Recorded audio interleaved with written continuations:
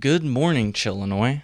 Today's episode will feature a few short clips from the show called At the Virtual Table with Laura Washington and Lynn Sweet. I'm playing today's clips because they feature our friend Tom Schuba from the Chicago Sun-Times. I'm hoping that these clips provide you with an abbreviated recap of what the hell's going on in the Illinois cannabis industry as you head into your weekend. Enjoy. And Tom Schuba has been a staff reporter at the Chicago Sun-Times since 2017, where he covers breaking news, crime, and the exploding cannabis industry. This year, his work on the Pot Beat earned him a Peter Lisagor Award and 2 first-place honors in the Illinois Press Association's Editorial Excellence Contest.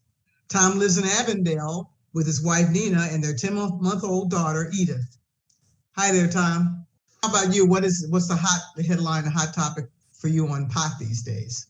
You know, we're kind of still stuck in a state of gridlock over some really lucrative dispensary licenses, which were a really big part of legalizing recreational weed. Was this idea of, we're going to do this and we're going to equitably issue these. We're going to try to give them to people who are from areas that have been most harmed by past weed enforcement. That would be communities of color, minority communities, because of disparities in enforcement of weed laws. Precisely, and unfortunately, they were, legally they weren't able to do this along racial lines. So how they had to do this was to say through these Bureau of Labor Statistics regions and pick them out. And either you had to be from there or you had to have a past cannabis arrest or conviction. There were specific ways that you could apply or could qualify as a so-called social equity applicant. And the idea was to prioritize these licenses to these folks because as it stands right now, the marijuana industry in Illinois is very white, it's very corporate, and, as we speak, recreational marijuana sales have now probably surpassed $1 billion for the year. Wow. So it's a huge amount of money. What's happened is there's been huge amount of blowback over how the licensing processes went.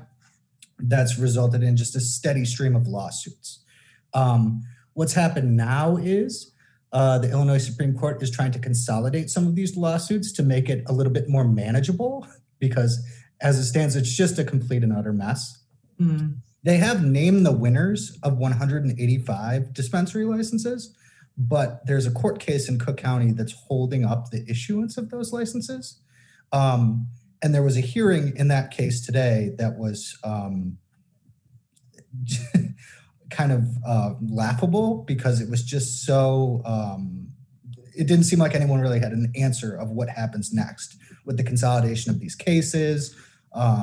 You have the Attorney General's office kind of having proposals for how to move forward. You have the judge kind of saying, whoa, step back. First, we have to hear from everyone who's involved and who may want to be involved.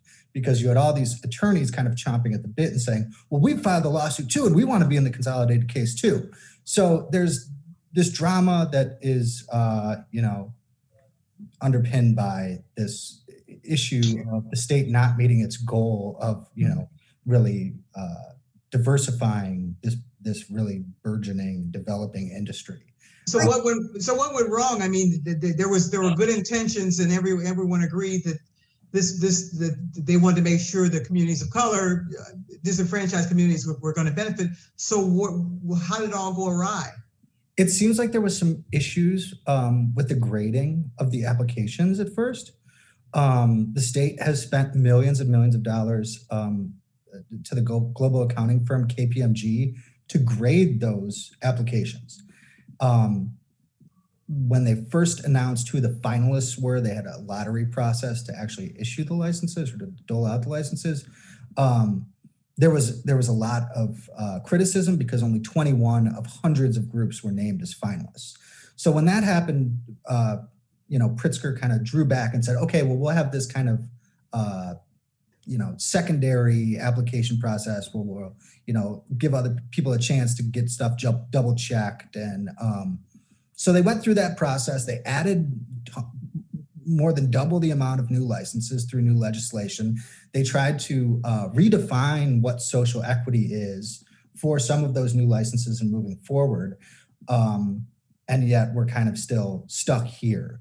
And what happened now was they had a lottery process that was conducted by the Illinois Lottery, and it appears that there were problems with that lottery process, where people who should have been in the lottery were not included in the lottery. And so what they have to do now is have what they're calling a simulated lottery to give those people the same odds of winning the licenses, and then they will issue new licenses to those people. So it's very convoluted, and it's left people really frustrated. So, you know, there are people who were named winners, and they want to know, can we get property? Can we secure property? Can we get zoning? In Chicago, it's, you know, they changed the zoning rules, but it's still onerous. You still have to get zoning changes in some cases if you want to move into certain neighborhoods, certain areas. And then other people want to know, can I sell this thing? Because it's worth a ton of money, and I've been sitting around and I've been burning money waiting on this process, and I want to know if I can offload this thing. Sounds like a lot more lawsuits to come, actually. I'm sure there's probably been one filed since I've been talking. Yeah, well, I mean, I guess I want to ask both of you, Tom, starting with you. You said that we were bringing in $1 billion this year in revenues and recreational marijuana. Is there a saturation point, or is there a point where the demand, the supply outruns the demand, or where do you see that happening on the pot scene? And I would ask Mitchell the same thing about gambling. There's much more illegal weed still being sold in Illinois. And the key reason for that is because the legal weed is extraordinarily expensive. Less so if you're a medical marijuana user where you can dodge some of the taxes. But still, in that case, much more expensive than the illicit weed. Could you give me some? Could you give me some comparables? I'm sure you've been out there checking it out yourself personally, right? In terms of what it would be like legal versus illegal, in terms of percentages, or kind of the baseline for if you're talking about flower, which is like weed, what probably an old school person like you understands it as. Now we have all these vapes and edibles and stuff, but weed, flower, an eighth of an ounce of that. Baseline is about $60 pre-tax, and probably around $80 after tax then for that amount of marijuana. You could probably get that from a solid street dealer who's probably getting it from Colorado or California for about $30, no tax. Big difference. So the taxes are going to fund, things that are important for reaching the equity goals, drug treatment and, various other causes. So there's a bunch of different kind of pools where that money's going to, but you would think at the start of marijuana legalization, there was real supply issues, especially with the flower. There's a limited number of cultivators still. So they really just weren't ready to meet this new demand when recreational sales first started. From what I understand, supply has really ramped up, and there is a lot of supply, but the prices haven't come down at all.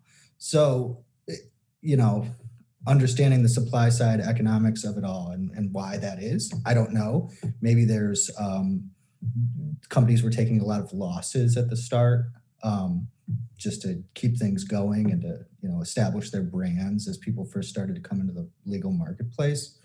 But that's kind of a really big issue right now. Is that, Tom, Congress has not allowed the legal weed industry, legal in Illinois and legal in but not everywhere. We don't have it is not legal federally to buy weed.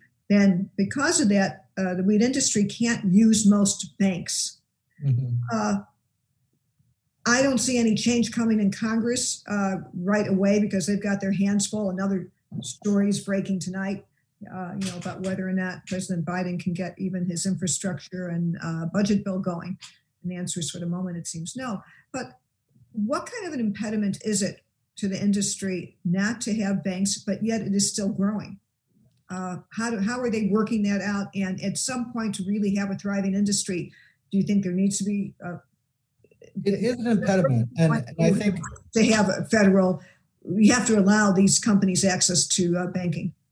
Yeah, so there's been different proposals, right? The big one has been like safe banking. And so there's been some thinking to say, let's detach the banking issue from what they're calling federal decriminalization, what advocates are calling federal legalization. And the detaching those two things is supported, I think, by the existing industry, who says, we need to get this done because this will kind of change the game for them. And then you have advocates saying, well, then there won't be much impetus to do both if we do that first. So it's kind of hung up. It's a weird thing where you have a figure as influential as Chuck Schumer touting to kind of go the full way with this thing. And he really earlier this year got in front of this and tried to become the face of it. And it didn't really go anywhere. And it seems strange to me, Biden has never really owned this. But maybe with his approval numbers sinking, it'll kind of, on the political side say, well, marijuana is popular. Probably popular with swing voters, So maybe as we get to the election, there'll be more of a motivation, from the Oval Office to do something with this. I don't see that. So we have to roll out. You guys are just fonts of knowledge on these topics, and I guess our closing question is, what's your favorite part of the job? Given that you're both on the vice beat, Tom, what's your favorite part? Do you sample the products as part of your research? Do I like marijuana? Is this? Yeah, of course, it's great. I think like now that we're into a state of kind of like normalization with weed, it's gonna just become more and more common. Now my dad, for example, an old boomer, he's a medical marijuana user in Michigan, and I'll smoke weed with him sometimes now. So that's how, It's another way to have a father-son relationship. I love it. They are changing, What about you, Mitchell? I was going to say, actually, it was fun last Christmas. Actually, I did go out to the dispensary, and the whole family got weed products for Christmas. It was fun. I got some honey flavored weed packets for my mom, and they make like ranch dressing packets. They make everything. It's very impressive. But yeah, for me personally, I am a big sports fan myself, so I was very excited to see the state legalize it a couple of years ago. But as far as the job itself, I just consider myself lucky to be able to work with folks like you, Lynn, and Tom, and our top political reporter, Rachel Hinton. Every day is a blast. It's fun. Well, it's been a blast having both of you. Thanks so much. And thank you, Lynn. You want to take us out? Right. Thank you, Laura, and Tom and Mitch. Thanks so much. I hope you found value in these clips. I hope you found them informative, and I hope that you all have a great weekend. Till next time, Chillinois.